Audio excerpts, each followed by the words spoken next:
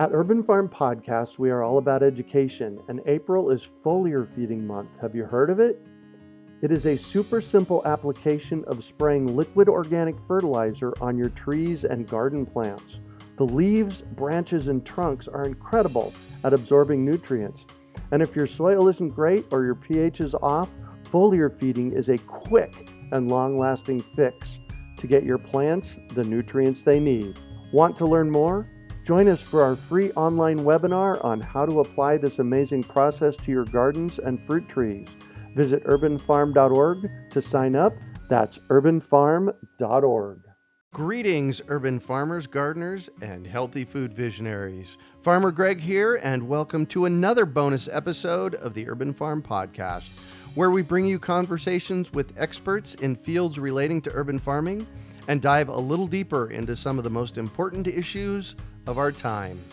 Growing plants that thrive in your yard is a lot easier than you think.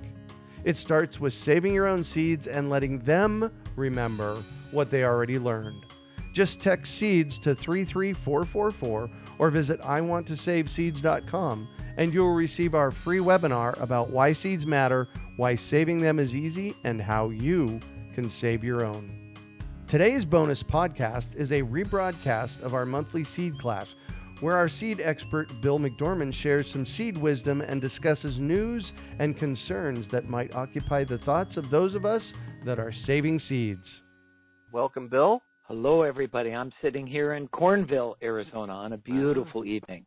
Nice. Yeah. So let's start by saying, if you look on the right, if you're on the web interface, look on the right there. You can shoot us your questions by tossing them there. While you're thinking of your questions, we are going to jump in and get started talking about sourcing seeds tonight, I believe. Is that not the topic? Yes, I think it's a timely topic. I see more and more lists these days in social media of the 100, the 200 seed catalogs, or lists of free seed catalogs, or even lists of free seeds that catalog companies will send you. And so as many gardeners, especially in the northern latitudes, start to make serious decisions about what they're going to plant this year, seeds are, in their lives right now. I thought it appropriate, you know me, Greg, to address the topic. Yeah. The cool thing about you is that you're kind of on the front lines of seeds and seed saving, so you're getting to see what's really happening in the moment, which is cool. There's probably lots happening even I don't know about, and maybe that's something that I've learned over 35 years being around the seed business is,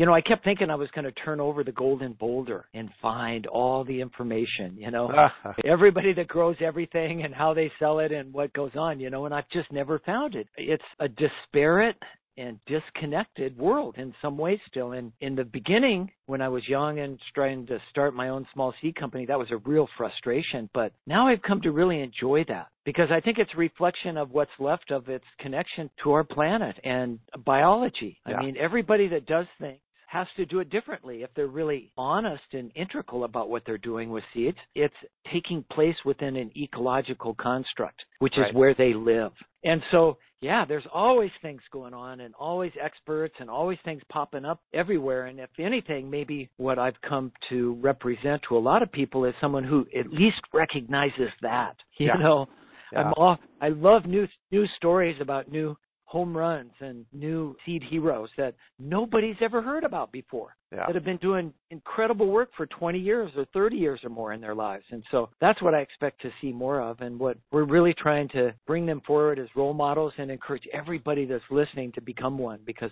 boy, do we need them. Yeah, cool. Sourcing seeds. Yeah.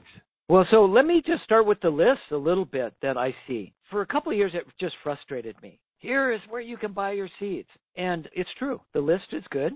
And there are lots of great companies on them. And there's lots of great seeds you could get from those companies. I don't want to sound like that's what's bothering me. What bothered me was that they listed as though this was the only place you could get your seed, that you had to buy them. I've never believed that was true. And as I've done more research, and now we've done probably 45 seed schools with over 1,000 graduates. I know now that the best seeds actually are probably the ones you save yourself for a whole number of reasons. If you've got questions about that or want me to convince you of that tonight, please come at me, because the more I read and the more I experience and the more I'm around, the more I'm convinced that buying seeds is secondary. That should be your backup, your plan B. If you have to have something, and that's the only way you can get it, then do that. Right, a place to start. Well, the place to start is right in your own community and find seeds that are already adapted to where you are. There's just so many reasons why you should look to a seed exchange or a seed library or your neighbors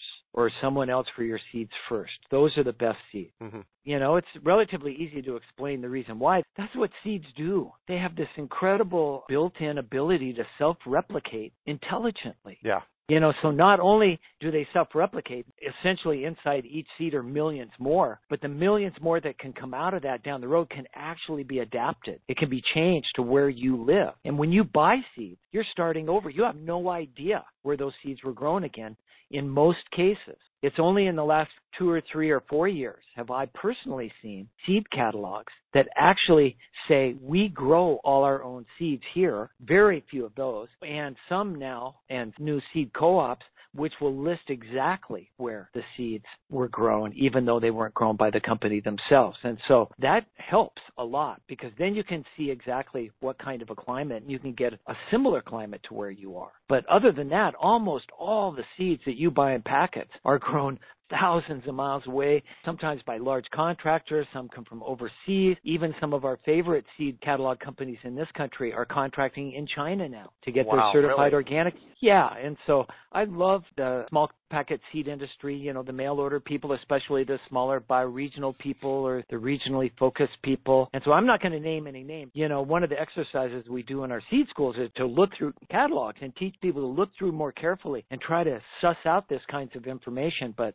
if you take anything away from tonight, I hope it's that I am going to buy my seeds better if I have to buy them. All right. And I hope to dissuade you of the notion that they're actually better, because in many cases now, the best seeds for what you want to do are starting to appear where you are, and you are needed in this new growing network of growers in your area to help grow those out, help select them further, and help them get back into the commons in your area so that everyone around you can be stronger as a result of your work. And what's more cool than that? Being part of an important part of your community, and it's and it's survival. And it's really exciting, actually. For those communities that don't have seed libraries or seed exchanges or so on and so on, that's the first place to start. Is you actually have to buy seeds. And can I say that, a basil seed, if you're buying it in a packet, is a basil seed, and really what there is for us to do is to buy it and grow it out and save the seeds. Exactly. I often thought that the seed companies of the future, and Don Tipping at Siskiyou Seed says this so eloquently, my job, he says now, and that certainly is the way I saw it when I had Seeds Trust High Altitude Gardens, my job was not to sell you your seeds every year. My job was to find exotic and incredible new things that were adapted to, in my case, the high elevation growing regions of the world, and make those available for you so that you could buy them and start saving your own from those things. And there's enough diversity out there, and we need enough brought back into our system. Maybe, as they say, 90% of it's gone in the last 2 generations. We have a lot of work to do to rebuild a resilient agricultural system. So, bringing new things in, whether you buy them or whatever you do, you travel and bring them back yourself, that's really important to do. But, that's it. Buy them. But when you do, buy them, only with the idea that you're going to start saving them. Cool. So should we jump over and look and see if there's any questions around this? Well, you can pepper in questions all the time. I have a couple of things to say to people, because what I've learned in our seed schools is at this point people go, wait a minute. First of all, I don't have time. To save seeds. I'm a modern gardener, and I just don't have time. And, my response is, in 1989, I was in a city of 1.2 million people. It had 8 major universities, 70,000 PhDs living there, subway. It was as modern and as busy a city as any in the world at the time. It was called Novosibirsk. It was in Siberia, part of the modern Soviet Union. And everybody I met there, everybody gardened, and everybody saved all their own seed. So we can do this. Seed saving is part and parcel of gardening, and if you set it up, sometimes they save themselves, right? Your basil story is one of the stories we tell, seed schools now. Basil, parsley, oregano, nasturtiums, lettuce, these are all things that I just let go to seed. So it really doesn't take a lot of time. And in the case of all those things that I just mentioned, it doesn't take any time for me, because what I do is I let things grow out. I let them go to seed, and I let the seeds, spread themselves in my landscape, so that what happens year after year after year is, the seeds just replant themselves. And we picked some parsley recently in the backyard about 2 weeks ago, and it was actually sweet. Wow. There was, it had a parsley taste, but it tasted sweet. Do you think that's because of the winter? Sometimes in colder weather, it sweetens up things like kale and stuff. But I've never had that with parsley. Wow, Yeah, that's great. Good question. Great question. sweet So, parsley. yeah, there you go. Yeah. When we do the seed up, I always hand out parsley seeds. So there you go. I'm going to get some next time. Yeah. So the to your point that you don't have time to save seeds, I just prove you don't need to. All you got to do is you got to let some of the things go to seed in your landscape. Yeah. The part of the I don't have time is part of this misconception. I think we've all been, as my Nicaraguan friend Chispa once said when she looked at me and she said, "You people are all wash-brained." She was talking about Americans and how we thought about Central America. And I think we've all been wash-brained about seeds in an industrial way. We think, how am I going to thresh them? How am I going to clean them? How am I going to package them? How am I going to make them look like the seeds that I buy? Right. That's going to take a lot of time. And the truth is you don't have to. As you said, the easiest is just let them fall on the ground and come up. We all know volunteers work better anyway, usually. Right. Yep. And if you live in a harsh climate, you have to bring them in dirty. You're the one planting them. It's just a little more compost with it. Somebody says, I can't differ. I've got all this lettuce and it went to seed and it's all mixing and all the seeds are mixed up and, I can't straighten it out or whatever. Great. Just plant salad, harvest salad. Yeah.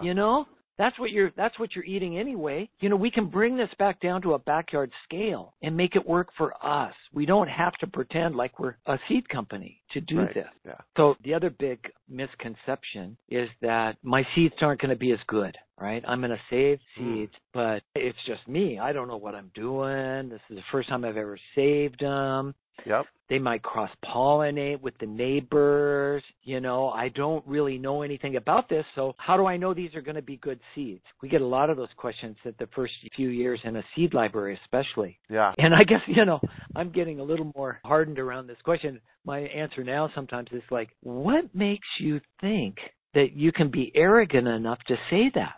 Seeds are seeds. They're magical. They know what they're doing, you know? First of all, they'll outperform and bring you more magic on more occasions in more ways than anything you ever dreamed, no matter what mistakes you make. I mean, it's just like that's part of the magic. We've all been dumbed down thinking that our seeds are going to be like our insurance companies or our healthcare plans or our post office when it loses things. All these systems around us don't work. Well, no, the seeds work. Trust them, no matter what. It's almost in every case in my life in 30 plus years, owning a small seed company, the seeds always, every time I gave up on them or questioned them in some way, they proved me wrong. Right. That's the one thing in life you can trust. Yeah. And so again, tap into that magic when you save your own seeds and trust it. And don't worry about, and I'll just add this in quickly right here, don't worry about crossing. What's the worst thing that happens is Carol Deppe, the Harvard geneticist, she taught at Harvard for 25 years, came home to Oregon and started saving her own backyard garden seeds. And she said, if there's a genetic mistake in your backyard, the worst thing that can happen is that you still get to eat. Yep. You're still gardening. Mm-hmm. Seeds are all the fluff on top of that. So don't worry about crossing as far as gardening, and then tune your eye up and look for those great mistakes that will actually be better for what you want. And that's what we try to teach kids in our seed schools. Yeah, it's fun. Perfect. So Seth from Tempe has a great question. So if I'm starting from scratch, what seeds should I save and not save? Can I just save the seed from a really good grocery store bell pepper or melon and grow those? Great question. Short answer, yes, you can. I mean, a lot of melons now are set up to be seedless, which is really an interesting kind of contradiction. How do you save seeds from a seedless melon? Well, it turns out that they're seedless because they're parthenocarpic. And if you leave them long enough and let them ripen long enough, way after eating stage, you'll start to see some seeds in there, and you can save those. Got it. And you could do that with peppers. Now, this brings you into a really interesting place because you have to plan on, if they're in a store, hybrids. Hybrid is a word, a modern word that's the result of a first-generation cross from inbred, carefully set up parents that have been crossed to get a specific set of conditions, one of them being seedless melons. There's a way that they can mess with the genetics in a male and a female to make sure that the offspring don't have any seed. Are hybrids bad? No. Hybrids have been bad for home gardeners and farmers because if you save seeds from them, the offspring, what you get and grow in your garden is a bit unpredictable. You don't get the same uniformity that you got from the first generation when you planted the hybrid seed. And so for that, farmers who absolutely have to have uniformity, they have to know their crop is ready, that it looks like it's supposed to look because they're going to sell it at a certain time in a certain market. It has to look a certain way. So they've never been able to save the seeds that they buy from hybrid crops because if they plant that, all bets are off. Lots of variation could show up in their farm. Home gardeners, wow, I say bring on the diversity. Let it all come in. Most American gardeners have been taught that, no, you can't save seeds from hybrids because they don't breed true and you don't know what you're going to get. Like that's some sort of a bad thing. That's not bad. Hybrids are only bad in that they've convinced most of us to buy our seeds every year instead of saving them from those hybrid seeds. And so I want to dispel every one of that notion right now. You can save seeds from hybrids. It can be incredibly exciting. What you have to do that next generation is look through for the things that you really like again and save those. And that may be a pretty small percentage of what you grow. You can still eat almost everything else in the case of peppers and maybe even melons, but save seeds from the ones that look like the ones you want, and then plant those the next year, and you'll get even more, maybe double the next year. And in a few generations, you can have your cake and eat it too. You can have all the wonderful traits, disease resistance, dwarfness, those other sorts of things that have been brought to us through hybrids. You can have those in a backyard vegetable that you can save your own seeds from. Hybrids are a little more difficult. They're a little more advanced. And so to get back to your original question, what we try to do is if you're saving seeds from the first time, save them from one of these 5 vegetables first, because these are the easiest, all right? Start with a non-hybrid if you can, because then you can, if you save the seeds, they'll all look like they did the first generation. That's what open pollinated or non-hybrid means. And if you save seeds to tomatoes, peppers, peas, beans, or lettuce, and almost everybody grows at least some of those. Yep. If you save seeds to those, in most cases, do what a breeder would call breed true. Those are self-pollinating crops. The flowers and all of those are set up so that they exchange pollen between the male and female parts, or the pollen given and the pollen receiving parts, before their flowers even open. So you don't have to worry about somebody down the street or across the road or even in your own backyard, a bee coming in and making them into something you didn't plan.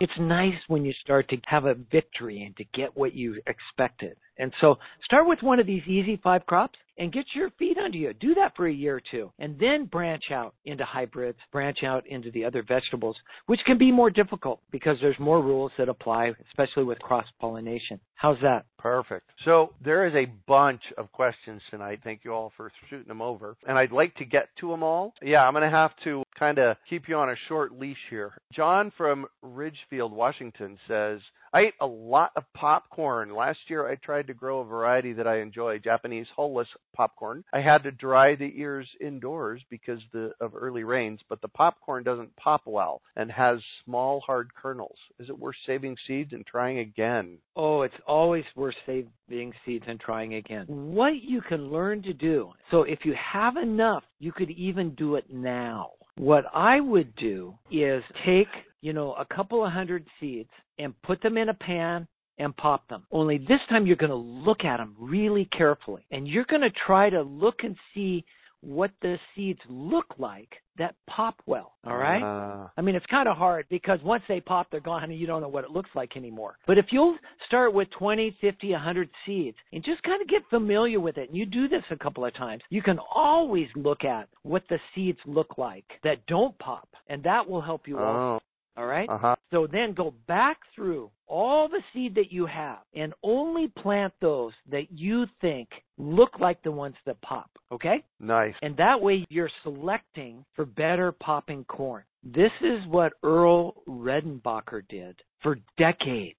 You know, the best popping corn in America, Mm-hmm. no genetic modification, no tricks, no smoke and mirrors. That guy actually did what I just said. He actually looked at it, Nice.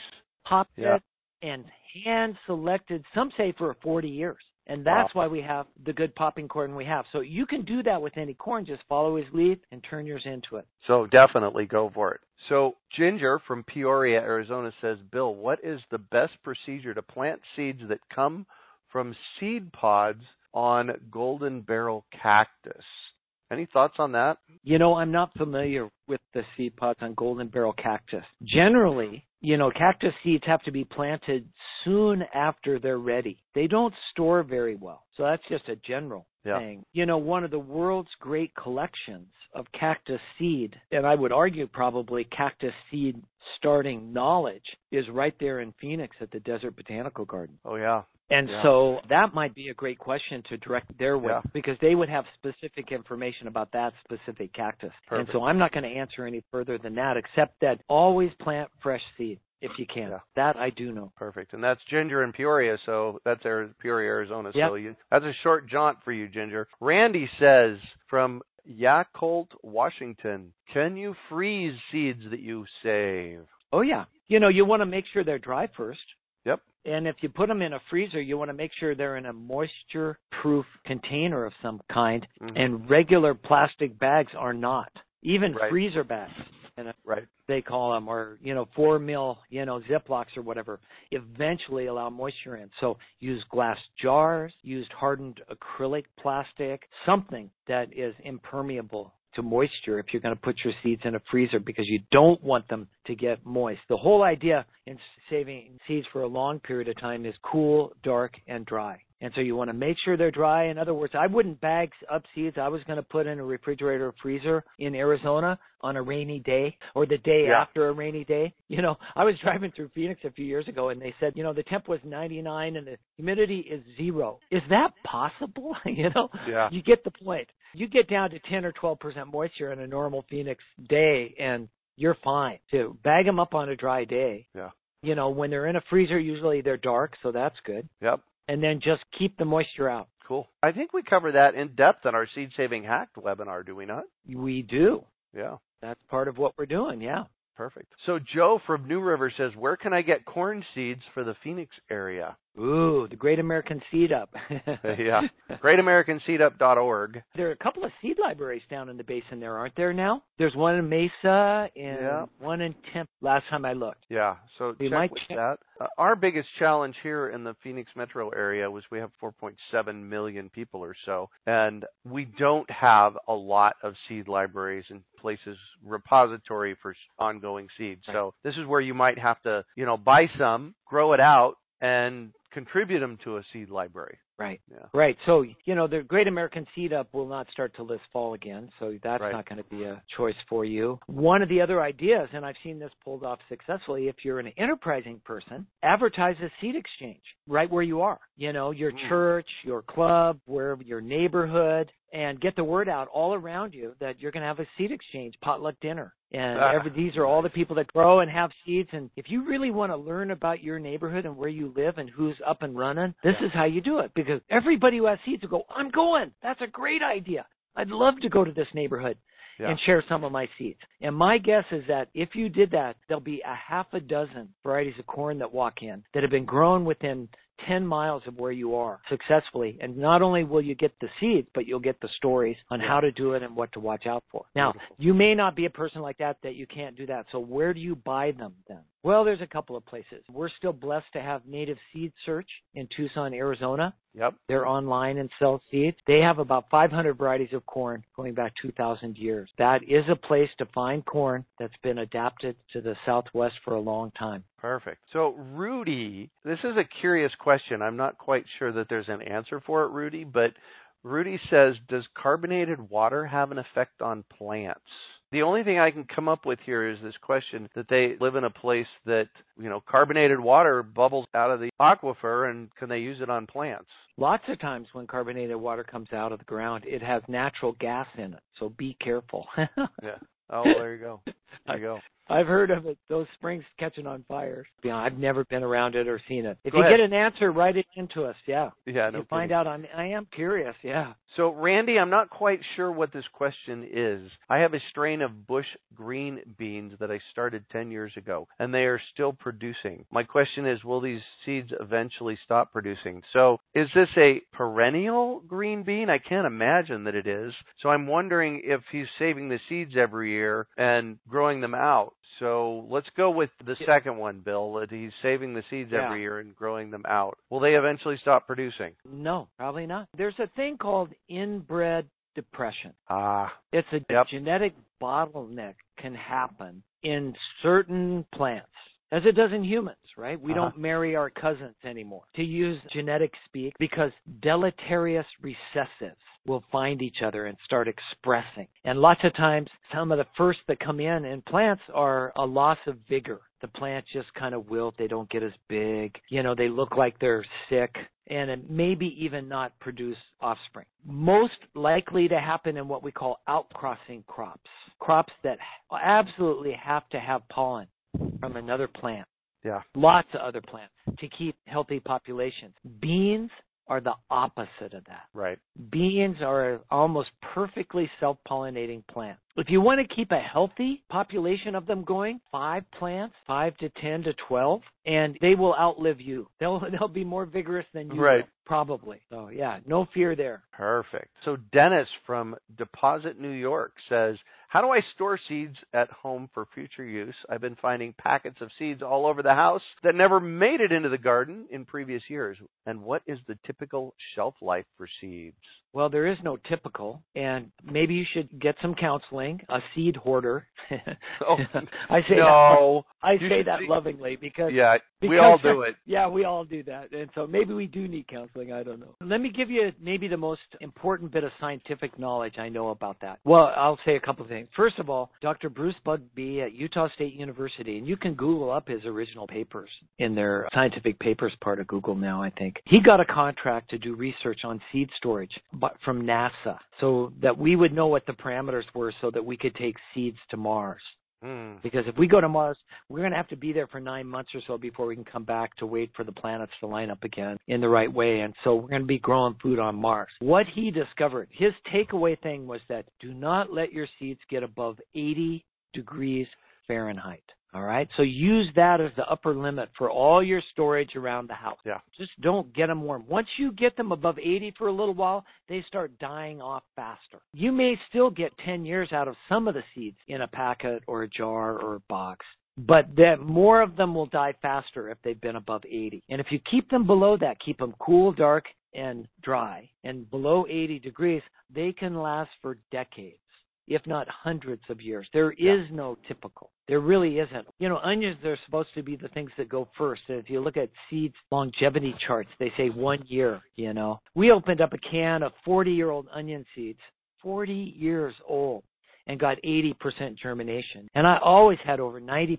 germination from my 10-year-old tomato seed. Yeah. If you lived in Louisiana and it was humid every day, they wouldn't be dry, just storing them on the shelf in your house, even if you did keep them cool. So that would cut into longevity. But here in Arizona or wherever you're just going to have to judge that. They're going to last a lot longer than you think. And just remember this, even if most of them die, still have some. All it takes is one. Yeah. If it's a special variety, it's something your grandma gave you, never give up on them. Always plant them. And seeds protect seeds.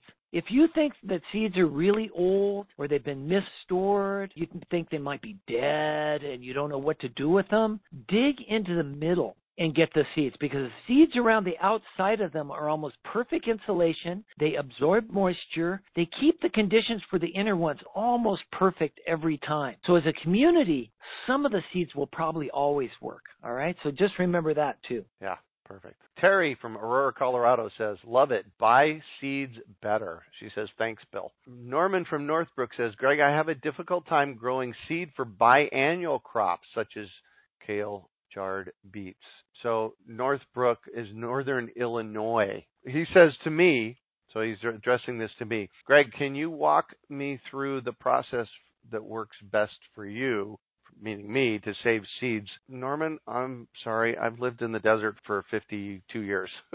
So those are really easy for me to grow. But the good news is that Bill is a longtime cool season grower. So I'll bet you got something to say about that, don't you? Yeah. So what were the vegetables again? Carrots, kale, chard, beets.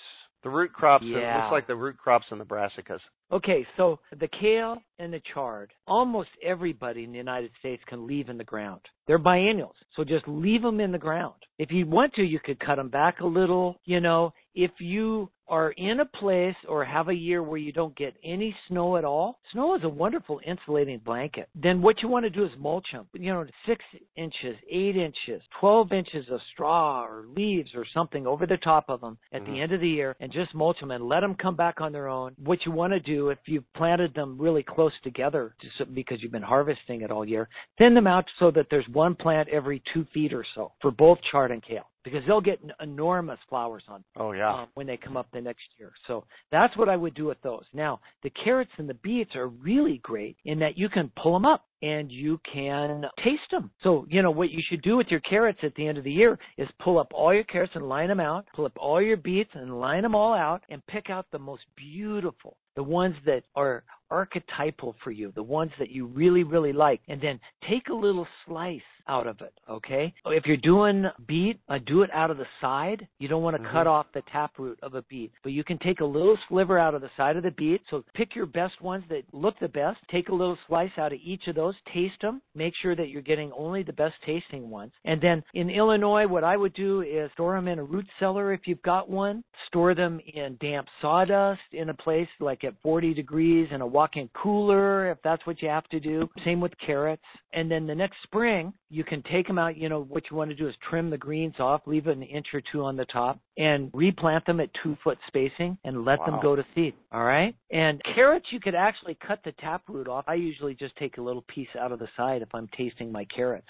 But in that way, you can improve both carrot and beet crops in your backyard for what you want in a relatively short period of time. They both need cold, maybe 40 days of cold, and that's why you put them back in a root cellar or a refrigerator. Or if you're in an area that gets lots of snow consistently, or you've got lots of mulch, you can plant them back out into the yard in the fall and mulch them really well. What you don't want is like 20 below weather with no snow cover, because then they'll freeze dry and get killed and won't come up the next year. Some of them won't. Maybe that's what you want to select for. Say all of them die except for one carrot, but it makes it. Bingo! We've got a carrot that survives 20 below, Yeah. So all these disasters can be, work in your favor. I hope you get the gist of what I'm trying to teach you here. So. Yeah, perfect. Oh my gosh, I'm really excited about this next question, not specifically for the question, but from where it is coming from. Morgan, I had to look up where you're at. Monhegan Island is in Maine, and it's an island off of the east coast of Maine, and it looks like it's off a few miles. So thanks for tuning in, and great that you're saving seeds. Morgan's question is, where do you look when you are trying to find out if a variety has a PVP or patent? You're going to have to do some explaining here so people know what PVP or patent is. Well, in the ever-marching movement to privatize and make a commodity and make money out of everything in our modern society, and I won't get into arguments whether that's good or bad or whatever. Seed has been part of that. And seed's actually been a really difficult thing to do that way because, when you buy seeds, it doesn't matter what you pay for them, you can always then grow your own, right? Right. And so that's really been hard for companies to swallow. Every other product they sell you, they have to sell you every time. That's how they make their money. They put all the money into developing a new variety. They don't want you to be able to just take it from them after you purchase it once. That's not the business model. So after relentless, almost 100 years of lobbying, in 1970, following 7 European countries which had done the same thing, legislation was passed in the United States called the Plant Variety Protection Act. And so for the first time, it allowed companies to own new varieties of plants that would produce seeds. And it gave them a 20-year patent on them. So in other words, no one else could grow and save and sell those seeds without getting in touch with the company that had released it and had the patent on it. Now, there was such an outcry, and this was so different than all of, well, human history, right? Where every farmer and gardener had always saved all their own seeds and could. There was an exemption put into that act that said that farmers and gardeners could grow and save their own seeds. It didn't matter if it was patented. What they couldn't do was sell it or exchange it. And this is a bit of a problem for the seed library movement because it's not legal to have even what we call PVP or plant variety protection varieties in seed libraries. Okay, so big problem. So how do you find out? We'll get to your question. It is required that every variety in every catalog that has this patent, it says that. It's expected that you'll find PVP. And I've found this designation in a number of catalogs. And I found more of them than ever recently. So look for that. However, that's not good enough. If you will Google up plant variety protection on the web, you can find the USDA website where you can actually search for the names of varieties that hold plant variety protection. However, sometimes even then, varieties that are protected don't come up. And that's because they've used PVP to patent genetics inside the plant or characteristics of plants from time to time. And so it doesn't have anything to do with a variety name. And so that happens in a few cases. And so the only real way to tell in the end, or the place that we should probably demand the most responsibility, is in the place that you buy it. If you have any question at all, ask the seed company that's providing your seeds. Write to them. Help me. Write to them and ask for a complete list of everything they sell that has a patent, because now we're seeing utility patents on plants which are even more restrictive than PVP in that they don't even allow the exemption for gardeners and farmers to save their own seed. And those lists are even more incomplete. So good question. Well, and we really need to put the catalog's feet to the fire to tell us, because it's ultimately their responsibility. Well, one would think so. Well, they're buying these seeds from somebody who has a patent on them. Yeah. And the people that have the patent don't want people saving them. They want everyone to know there's a patent on it. So it's sort of shirking their responsibilities to the company they buy them from if they don't list the PVP. But as I said, I found numerous mistakes in catalogs that are out right now. So you can't depend on it in the end. Just keep asking questions, all right? Yeah. Terry from Aurora, Colorado says, please repeat the 5 starter crops again. Oh, yeah. Tomatoes, peppers, peas, beans, lettuce. Perfect. If you wrote those down carefully, let me add a couple of others to it, because we're starting to garden grains. Oh, yes. And so add wheat and oats and rice and barley to that list.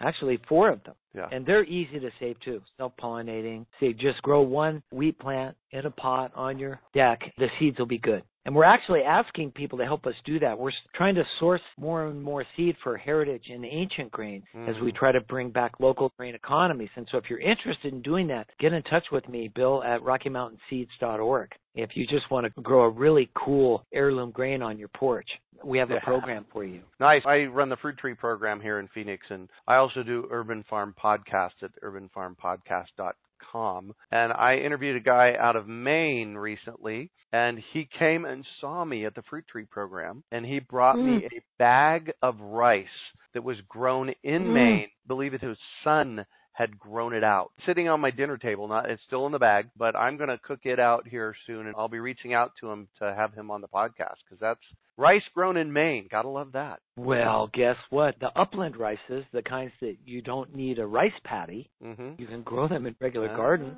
have been around for a long, long time. That was actually the focus for Thomas Jefferson. He introduced 103 varieties of upland rice into his yard, thinking that would be America's first industrial agricultural crop. And some of those varieties are still around, and it's really exciting. They've been all up and down the East Coast. Yeah, we're trying some here. I'll let you know once we get our desert-adapted varieties. Perfect. Hill says, okay, then, I will trust my old cilantro seeds that they will grow. They also say, I finally found a good and spicy serrano and jalapeno, but can't get them to sprout. Let me throw my suggestion in, and then I'll let you. Go for it. So what I might do with that is I would dry the seeds, make sure they're dry, and then I would do a germination test on them. Usually when we do germination tests, we put 100 seeds between some water-absorbent paper or napkins. I would do probably one seed at a time, and then when it sprouted, I would plant the dang thing in the ground. What are your thoughts, Bill? Yes.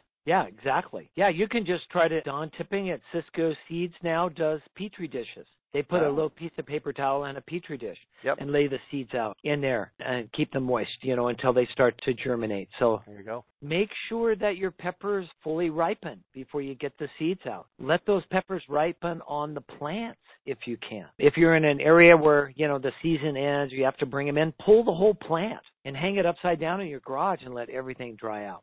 Those are ways that you can get more vibrant and vital seeds out of peppers. Peppers don't need anything special to germinate. They just don't. So Jesse asked pretty much the same question. Jesse from Alcalde. He says, starting a seed library, give us some seeds that have been stored in paper bags from 2008. Should I test the viability before I grow them out? That's what I would do. Yeah, well, if you just take up room and space in your yard or garden, and that's at a premium, then you're wasting something just to try them. So, doing a germ test could save you time and energy. On the other hand, if you've got lots of room and you don't have time to do a germ test, growing them out is testing them to see if they work, Right, exactly. So you can do it either way, whatever's easiest for you. If you're going to put them into a library and they're that way, just be completely honest and complete with the story. Wow, these came in paper bags from 2008.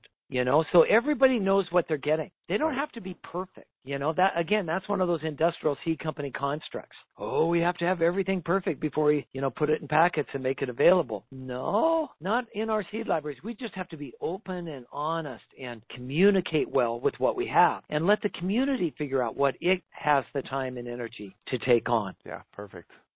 Perfect. Well, I think, let me just click refresh one more time. Yeah, we are at the end of the questions. We're also pretty close to the end of our hour. So any last thoughts on sourcing seeds before we wrap this puppy up, Bill? Well, again, seed exchange could be the best thing that could happen to your life, to your garden, to your neighborhood, to your community. So if you don't have one around you, start one. These have become an institution in Canada now. They call them CD Saturdays. And now I see they have CD Sundays. There are hundreds of them. There are new lists of seed exchanges up now, so you could even Google up one of those. So it doesn't have to be, it's just a once-a-year thing where you get together with the people that want to grow food in and around you, or flowers, or medicinals, or whatever it is. And you can exchange seeds and ideas and stories. And those stories sometimes are the most valuable part of it.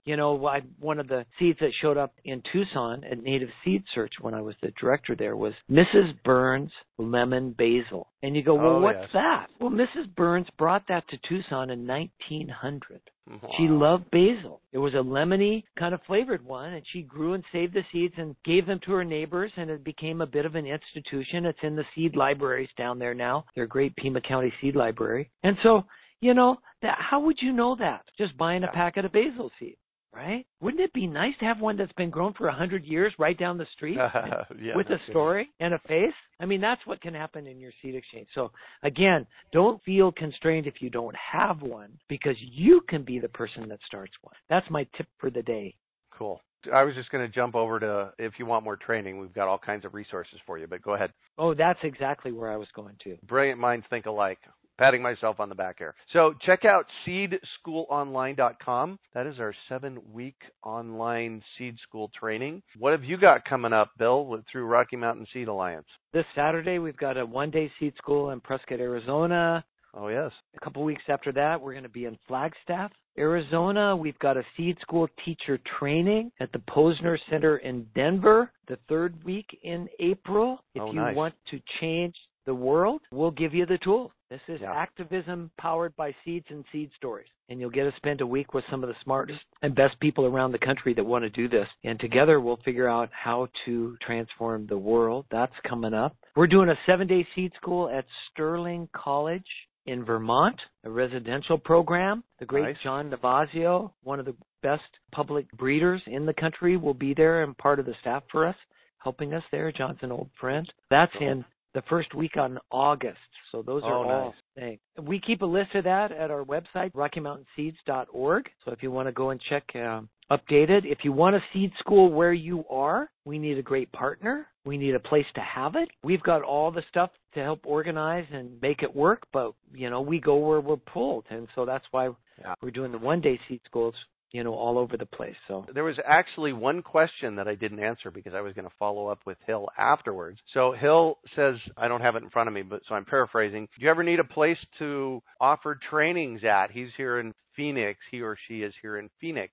So, if you're willing to take on a residential seed school, we've done them here before. That's a possibility. Here in Phoenix, we have almost 20,000 people on our Urban Farm email list locally here in Phoenix. So we have a lot of reach, so that could help. So there's always that. Greg, it's probably time to do one again. Probably time to do one again.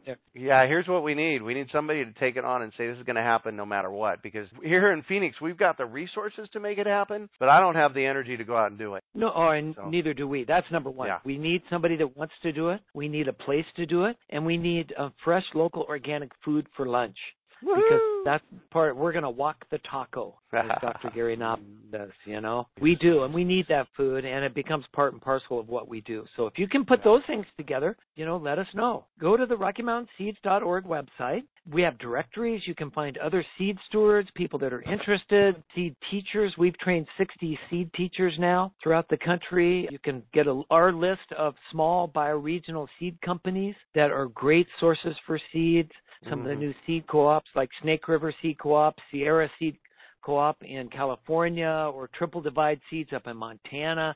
Those are all great places, to start your seed adventure. So, again, I want to end by not disparaging buying seeds at all. I just put it, at the end of the list now because I think there's so many other exciting things going. But I do love, and I buy seeds every year. I'm just as crazy as everyone else. The more diversity, the better. And it's always great to get excited and passionate about something new. So, that's the most important thing. Yeah. Well, thank you, everybody, for showing up this evening. We had a great class tonight. There was about 60 people online with us. Thank you for calling in and being part of it. And thank you, Bill, for another great seed chat. Well, I'll see you next month, huh? We do it again. As I like to say, farm out, and we will catch you on the flip side. Growing plants that thrive in your yard is a lot easier than you think. It starts with saving your own seeds and letting them remember what they already learned.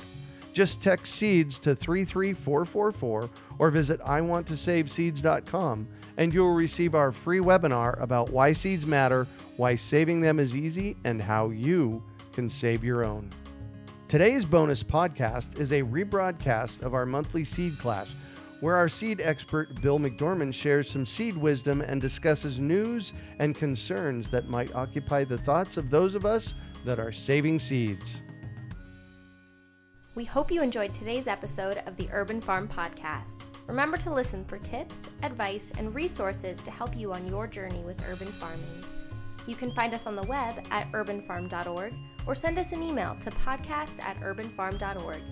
In the words of Vincent van Gogh, great things are done by a series of small things brought together. Be encouraged that with each lesson learned and skill developed, you are one step closer in the direction of your dreams.